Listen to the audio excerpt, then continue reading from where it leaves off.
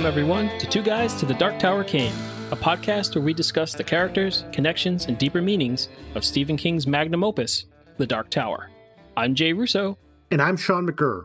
You can find more information about the podcast at twoguys-to-the-dark-tower-came.com. You can also email us at twoguysdarktower@gmail.com. In this episode, we'll cover Book 7 of The Dark Tower, Part 4, Chapters 4 through 6. Let's start the show. As Roland, Susanna, and Oy continue their trek across the white lands of Empathica, King gives us a detailed look at the process of hunting deer, tanning their hides, and making clothing, all while Mordred continues to follow the quartet. Eventually, the remains of the quartet reach a small settlement where a man named Joe Collins provides them food and a comedy show that may have deadly consequences, but doesn't, thanks to a deus ex machina. This section ends with an analysis of the Robert Browning poem and the discovery of Patrick Danville before heading back on the road towards the Dark Tower. Jay, my unenthusiastic reading of the book recap and the utter lack of anything sort of exciting in the book recap sort of gives you a feel of what I thought of this section of the book. I thought King did a nice job in channeling his inner Herman Melville and giving us a whole section on the hunting of a creature to laborious detail that really didn't forward the plot at all. And then there was some other stuff that happened that seemed sort of important, but ultimately didn't really get us anywhere. Yeah, while I was reading this section of the book, I found myself wondering, what is happening? Like, why are we even doing this? Like, this whole passage seemed like it could have been condensed into a few pages, and I couldn't understand what Stephen King was trying to accomplish here. Like, why spend so much time on the hides? Why build up Dandolo for so long and then like kind of have him vanquished almost immediately? I'm just puzzled by this. What do you think's going on? Well, Jay, I mean, we're very early in the series, and there's lots and lots of pages to go before we get to the end. So I'm sure that all of this will make sense in the thousands of pages left in the story, right? Oh, yeah, that's right. I forgot. Oh, wait a minute. We're in the last 100 pages of the book, basically. That's not it. I don't know. I mean, maybe we should take these one at a time. So why a chapter on hides? Who knows? Did King have a research assistant who, you know, he sort of sent off on a goose hunt and said, hey, could you give me a little bit of information about how somebody would hunt deer and turn that into clothing? And they came back with just a stack of books, and he felt obligated to say, oh, yeah, I will use this research that you gave me, and just went into great detail on all this happened. But as I think you've pointed out, haven't they been doing this since the get-go? Yeah. Like, they've been traveling for months now. And even in book 3, they talked about how they didn't Roland create shoes for them. Yep. Yeah. So this should have been the first time that Susanna sees, oh, wow, this is how Roland uses a needle to create stuff. Like, I don't know. It's just a lot of detail. I mean, I guess it's sort of fascinating if you're into that, but I'm sort of at a loss as myself as to why there's a whole chapter on hides. Yeah, I mean, another way you can maybe question this section is, like, is King stalling? Is he actually trying to avoid the end of the story himself? Like, as he's writing it, is he reluctant to reach the end? Not because he doesn't know how it will end at this point, or he doesn't know what words to put on the page. It's like that old friend. He's not ready to say goodbye. And could that be it? Could he actually be inflating the size of his manuscript just so that he doesn't have to say the end on the last page yet? It's a theory. It's a good theory.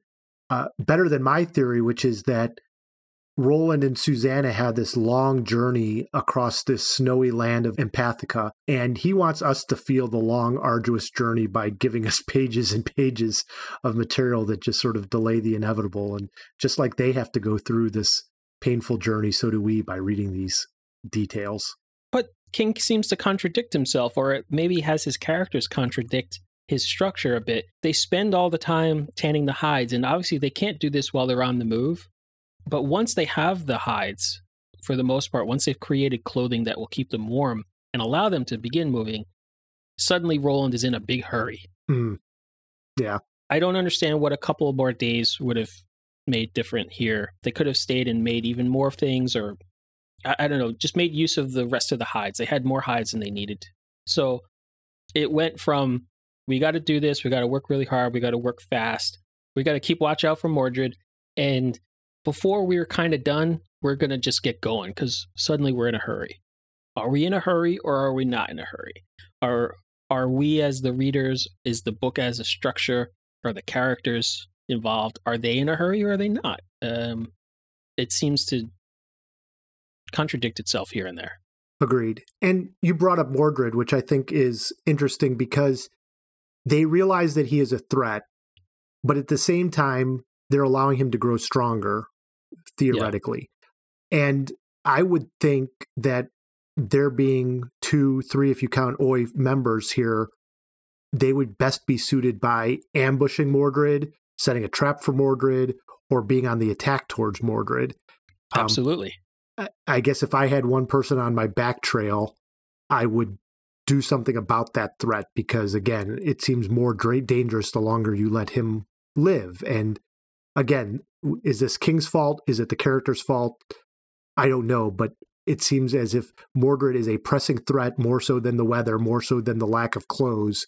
Maybe that's something you should take care of first. And again, it contradicts the whole fact that are you in a hurry or are you not in a hurry? And how does Mordred play into that? Because if you're in a hurry to get away from him, then you should either take care of him or always be running. And if you're not, then you should stay put and deal with that issue.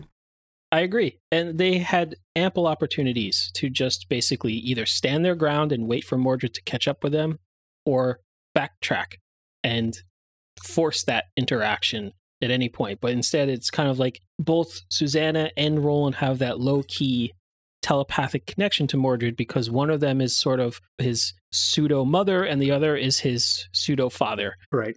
But they could have turned the tables on him. Yes. Roland's always like, yeah, he's a little bit off to the distance and he's not coming after us tonight. I just have that feeling. Yes. Meanwhile, whenever we get Mordred's perspective, he's like, oh, I'm going to get him. But not now. Yeah. You know, it's like, what's going on here? Yeah. I got the feeling that Mordred, this creature of impulse, this creature of desire and power, wouldn't hesitate. If he had an opportunity, he wouldn't hesitate. He wouldn't put any of this off. And I have a feeling that Roland, being the master strategist that he is, and the very much experienced fighter, would also not allow this. I think they both would act differently than they do. And I think it's in service of, I guess, how King wants the end of the book to be, as opposed to making his characters act the way that they ought to according to what they've done in the past. Yep.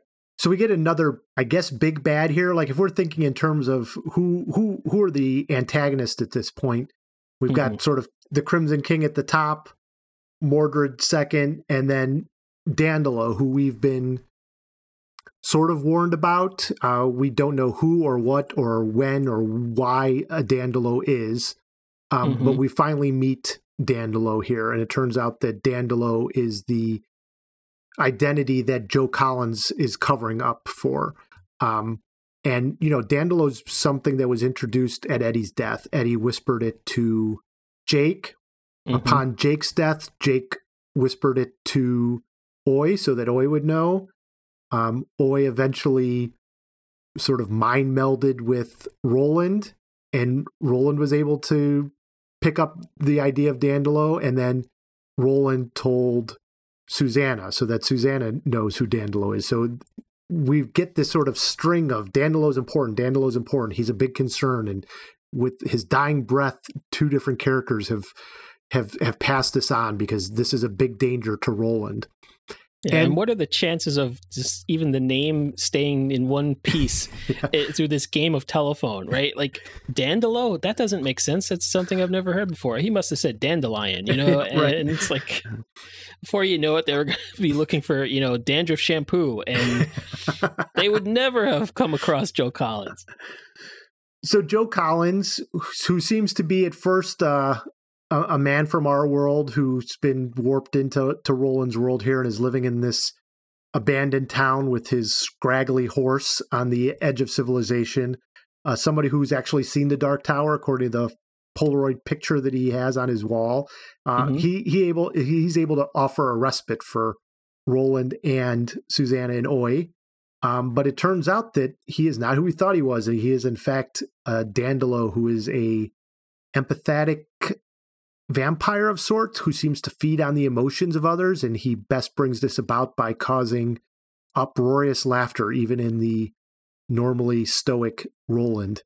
And almost brings Roland to his death, and luckily through a series of events, Suzanne is able to escape and finish Dandolo within pages of him being revealed to be the threat. Why did that happen, Jay? Like, has it been worth the 400-page lead up to Dandolo just to have him vanquish that easy, and really doesn't have any sort of association, as far as we can tell, with Mordred or the Crimson King, is just a vampire that is a obstacle in the way here? I'll start off by saying I was a little bit disappointed by the fact that Dandolo was made to be this big threat. Then we later learned that he actually is a really big threat. Like, the being that he is, the cosmic level of danger that Dandolo represents is significant, but he is in the story for such a brief period and beaten so perfunctorily that it diminishes him, and it diminishes the importance of even having him in the story. I felt like Dandolo should have been treated like the Three Kings. We didn't know that they were coming until we came across them. And then they were a minor threat. They were clearly a threat. They had some, devious plans for the travelers, but they were able to use their gunslinger skills and their wits to outsmart this threat and move on with their journey. And they were in the story about as long as Dandolo was. Yep. So why make Dandolo this cosmic threat, this interstellar vampire, to only have him basically be as much of as important as the Three Kings? Right. It's not worth it. Just make him something.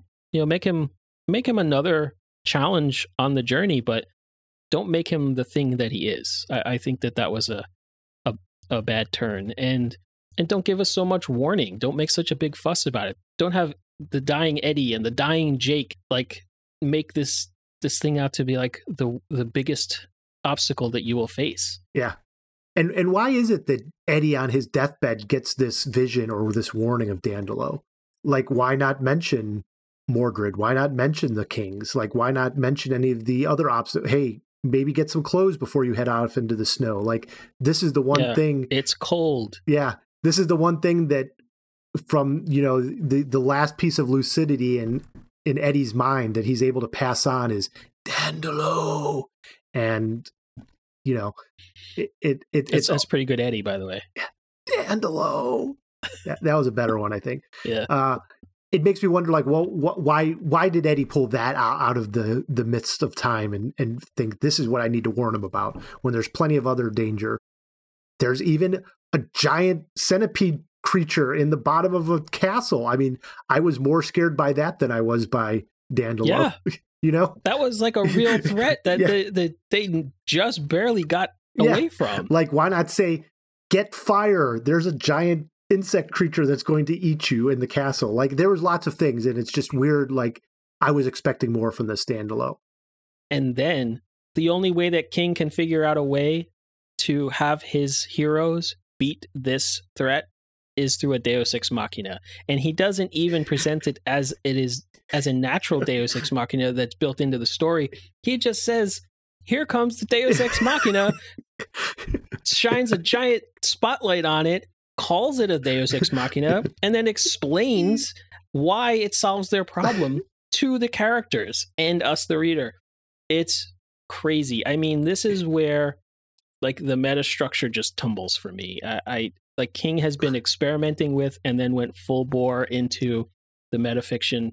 And now I think he's punched through to the other side, and I don't even know what awaits us there anymore. Yeah. I mean, so King, the author / character, needs to know that at some point Susanna is going to go into the bathroom and see this note that's labeled Deus Ex Machina. And the way he brings that about is nice, right? Like, I think you and I agree, like, her getting the sore on her mouth early on, and it can be easily explained by the radiation that's in the area. Mm-hmm. And we've been told that other people in the area have sores and stuff. So it's not unusual for her to have this cancerous sore that just happens to split open at the right time, and she needs to go to the bathroom. So that all seems to make sense. But then to say, hey, this is Stephen King, I'm here to save your life again. It brings up so many questions, right? Like, our understanding was that maybe King had this power once, and he used it to pass that key card along to Jake way back when. Right. But then it turns out that no, I guess he's got a second time to do it. And if he had a second time, why not a third time? Like, what's the limit of these powers of Deus Ex Machina that King can introduce? And why here? And why now? And if he has this power, and we're to determine that King has created these characters and is writing these stories, why not just write them a different way? Why allow Jake to die? Why allow Eddie to die? It's sort of that whole thing of like, if God exists, why does he kill good people? Why does he allow bad things to happen? And in this sense, it's like, if King's a writer and he can solve issues that our characters have at the drop of a hat, why not allow the characters to solve it on a drop of a hat? You know, why give them, do they have any free will at all or not? Or is it all being directed by King? And then when he needs to, it's either, I haven't written it well enough, so I need to give him a Deus Ex Machina, or, hey, I just want to point out that I'm still in control of this. It's just, as you said, it sort of boggles the mind and introduces so many questions that are really not worth it at this point in the story for where we are. Like, I want to get to the end and find out what happens, and to have King sort of, hey, look, I'm still here and I'm fiddling with the story, doesn't really make much sense. And I'm terribly disappointed by the way King went about this. I feel like he either could have fully embraced the nature of the Deus Ex Machina and not only provide some information, but make that part of how our heroes escape the clutches of the villain, right? Don't just write, this is the Deus Ex Machina, do an anagram puzzle for Odds Lane and Dandolo, and there you go. Now you can go defeat him. That doesn't help Susanna actually kill Dandolo, because she just uses the gun and shoots him twice and he's dead. So if at any point anybody holding one of Roland's guns could have killed Dandolo, then you don't need the Deus Ex Machina. Yep. All you need is for them to rely on their instincts that this is a threat, he must be killed to save their lives. And Susanna was already getting suspicious. Yes. Then the sore split open because she was laughing. That snaps her out of the laughing fit. All of the Dandolo's illusions come crashing down. Susanna clearly sees what is happening, draws her gun, fires it, and enemy's dead, right? That gives her agency. That gives her an opportunity to be the hero in this moment. Instead, that's taken away from her because of the Deus Ex Machina. Or go full bore into the Deus Ex Machina and say, here, look inside the medicine cabinet. There's a special bullet you can put in the gun. That's the only thing that can kill him. If I hadn't put this here for you, no matter how many times you shot him, he's going to keep coming after you, right? Here's the Deus Ex Machina. It's this magic bullet. Shoot him with this, and he goes away. Yeah. One end of that spectrum or the other, I think I would be much happier with. But King went right down the middle, and he took all the magic out of it. Yeah. And it takes away from that great moment when Roland bows before Susanna and says, you know, like, you saved my life. I'm indebted to you. And, you know, Susanna, through the voice of Detta, is just like, get up, you know, like, you've saved my life any number of times. I don't need this. But like, if she had that agency and we knew that it was all her that did that, it would bring more to the fact that, you know, there's an actual respect between Roland and Susanna, because he realizes that, you know, for her arc, she's become a full gunslinger. If he, right? Like, she realizes the danger that he didn't realize. She was able to get rid of the threat that he was not able to take care of. Like, that would be a nice bow on her storyline of I've become a gunslinger. And it seems like that's what we're doing to some extent, right? Like Eddie had his arc. Jake, right, to some extent, has his arc. That would be, I mean, we're getting to the end of the story. We would think that Susanna's story, whether good or bad, is coming to an end very soon. That would seem to be a nice way to tie it up. And it is tied up here, and he does thank her, but it doesn't seem as earned as it could have been. Yeah, because she had the help of Stephen King. Yep. With the Deus Ex Machina. Yes. So King's not quite done. He brings out the Robert Browning poem and gives a photocopy that he's able to send through, and actually has circled passages within the poem and said, hey, look at here. This explains. Susanna and Roland are like, yes, this explains exactly what happened. It's right here in these sections. Wow. Is this Browning poem about us too? Is there another person who has influence over our lives just like King did? The only thing I could think of here, Jay, when I read this section was James Joyce said about his novel Ulysses that he had put enough hidden meanings and references in it that scholars would take them 100 years to find them all. And here I thought King said, you know what? Just wait another 10 pages and I'll explain it all to you. so that you don't have to go through all that trouble to do research and figure it out yourself. I'm just going to lay out exactly where I got the inspiration for this stuff. Again, is there a point to this? I can't think of one. I mean, if you're into this story and you've come this far, surely you have cottoned on to the fact that King was inspired by the Browning poem. Yep. You've probably even read it because you're interested in the poem that inspired King originally. And King quotes from it in several of the books in the series, in like his forewords or in... It was in an epigraph for one of the books. I think this one, in fact, yeah. So we don't need it to be in the text of the book. We get it.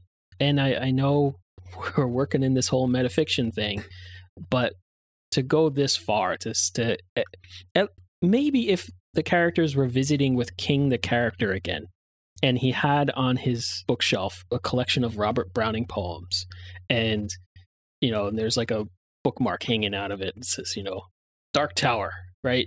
Okay, I get it.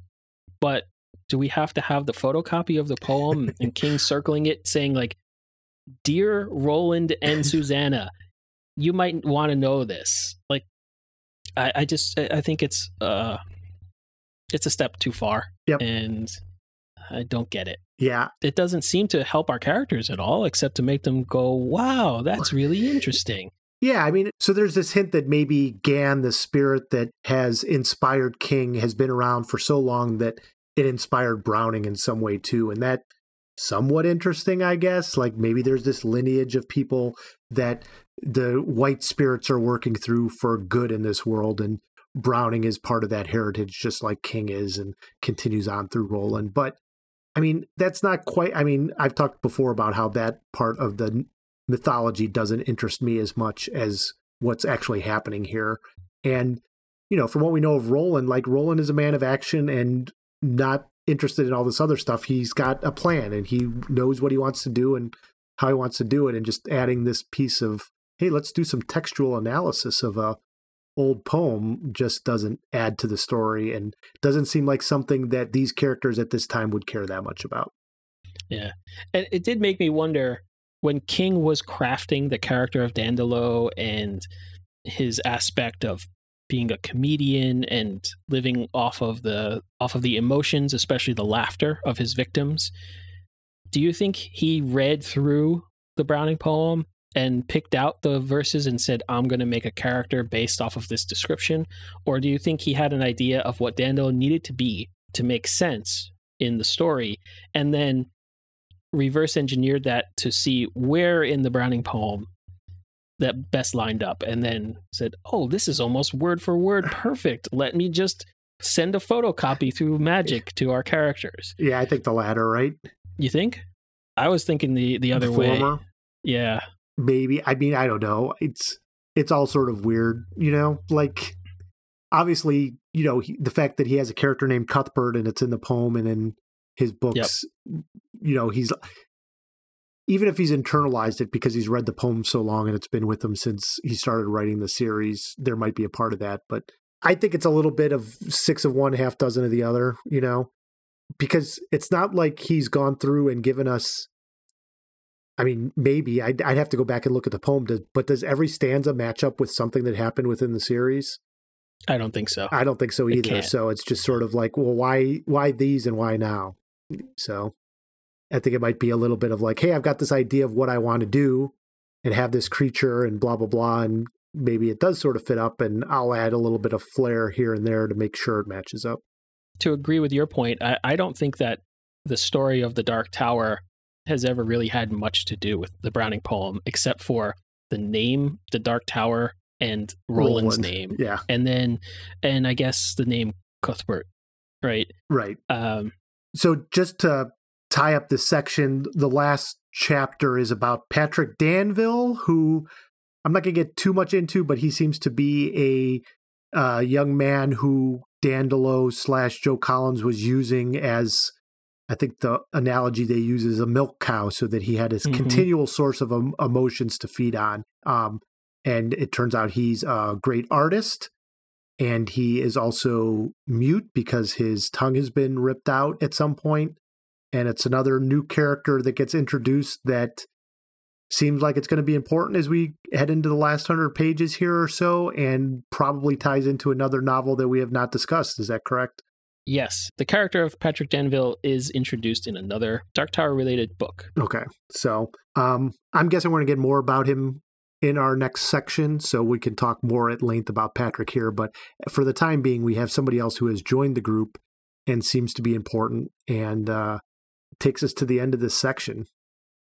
So, Jay, I know we seem pretty down on this section. I think one thing, and you and I have talked about this before, even when there's a section that doesn't make a whole lot of sense to us necessarily, and even when it's something that we don't like, I think we can agree that King is still a hell of a writer. Like, I was engaged throughout this and interested to find out, what's happening.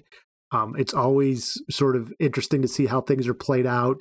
The comedic scene is really sort of fun and interesting. Like, I could picture it all and see how it would happen. And I was like, hey, what's going on here? This is fun and exciting. But, it's just when I take a step back and think about it, I'm like, oh, yeah. Yeah, I mean, even King's descriptions of the tanning process was well written, but I enjoyed the writing, but I still found myself asking that question, like, why are we spending so much time on this? Yeah. So yeah, I guess I was of two minds. Like, good writing, I don't mind spending time with this, but what's King at? What is there a master plan here that isn't obvious to me yet that may become so? Or am I going to get to the end of this book and the end of the story and have completely forgotten about the hides that they tanned and that we spent so many pages talking about it? Yeah. Yeah. But I think we talked about this very, very early on in the series. This seems like another Star Trek episode. I think there's an emotional vampire in an episode of Star Trek that it's actually a reverse. Don't they defeat it by laughing at it because it's actually drawing on their anger, and yes, the crew of the Enterprise and the Klingons have to laugh to sort of get it off the Enterprise, and that's how they defeat it, as opposed to this one, which laughter is actually their downfall. So, so always be wary of how you're going to use laughter when you encounter a cosmic vampire of sorts, whether it's for good or evil. You better figure that out first. Speaking of laughter, is it time for fun stuff? Hey, very nice segue there, Mr. Russo. Hey, thanks. So one thing I noticed is that our friend Joe Collins is from the Akron area, which is about 15 minutes from where I'm at now. So I'll be on the lookout if I attend any comedy shows nearby. I'll be a little bit wary. Yeah. And in fact, when he was doing his comedy tour, he occasionally visited Cleveland, Ohio, which is known as the Mistake on the Lake. I thought that was pretty great. Yeah, you might think that. You're from New York City, the Big Apple, and you might not think highly of our city, but as somebody who grew up in Cleveland, I consider the Mistake on the Lake a slur and not funny at all. Oh, then I cry your pardon, sir. You have forgotten the face of your father if you make fun of Cleveland. To be fair, Cleveland had a new nickname in the late 70s, early 80s. It went along the lines of, if New York is the Big Apple, then Cleveland's a plum. And outside of people who are around my age and who grew up in the Cleveland area, I don't think anybody is aware of that nickname except for us. Yeah, it sounds like that catchphrase fell about as flat as it did when you just said it. Yeah. One of the things I really liked in this section was we find out that Roland refers to sitting down to take a shit in the woods as sitting down on the log of ease. I like that. It's better than the ones I've heard if we're going to continue to make fun of Cleveland is taking the Browns to the Super Bowl, which it's a little more crass. And it seems so like classy and almost dainty of Roland to like, it's not the shit log or whatever. It's the log of ease. Excuse me while I go powder my nose at the log of ease. So I don't think Roland was telling a joke when he said that. Like, I think that is actually his euphemism for it. But he does tell a joke later on when he's explaining to Susanna how they're going to take care of dressing the deer. And he says, let's get the brains out. And Susanna asks, one at a time? And Roland says, yes. So far as I know, brains only come one to a customer. And it takes a second for Susanna to get it. And then she's like, oh my God, he's telling a joke in his Roland way. And it sort of sounds like something Eddie would say. And Roland is happy with that. But it's definitely an Eddie-ism to the one to a customer. As we can see, though, Roland doesn't have that much of a sense of humor because he finds Joe Collins' stand-up act uproarious when it was just sort of slightly funny. Yeah, to mostly not that funny. So another thing that I liked about this section was Susanna was taking a great amount of satisfaction in her hard work and doing for themselves. And then she reflected upon this realization that maybe she's becoming a Republican in her old age. So I just responded to that with, well, shit. And because she sounded kind of disappointed by this fact. As well she should. Oh. So we've talked before about how much we've sort of graded Eddie's one-liners on a sliding scale. There's been some really good ones and some really bad ones as he puts bullets into people throughout the series. But it's rare that we see anybody else sort of get a Arnold Schwarzenegger-esque one-liner. But we get one from Susanna here when she confronts Dandolo as he's about to kill Roland. And he's like, stop! I want to tell you the one about the Archbishop and the chorus girl. And she yells, heard it. And then she blows him away. And I'm like, oh, that's concise and to the point, and well within the context of the situation. So I like it. Yeah, that's a great one. Yeah. I think that's probably better than all of Eddie's. Yeah. See, we should have been spending more time with Susanna all along. That's right. Yeah, and when they make like 20 sequels to this, she's going to have to say that at some point in each one. There you go. Heard it. And then the Who come on. Yeah. That's perfect. All right. Well, Jay, we are down to literally the last two sections of the book on our journey to the end of the Dark Tower.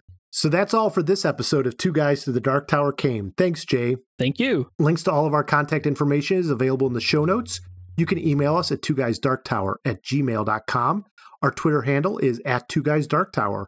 You can also find us on our Facebook page at facebook.com/twoguysdarktower or join our Facebook group at facebook.com/group/twoguysdarktower.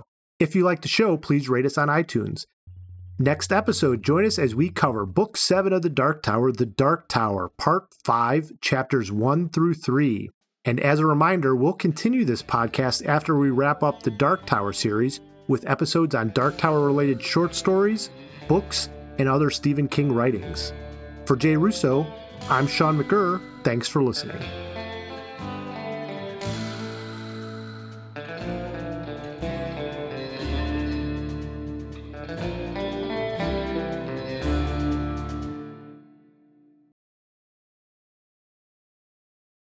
Why can't you say Empathica?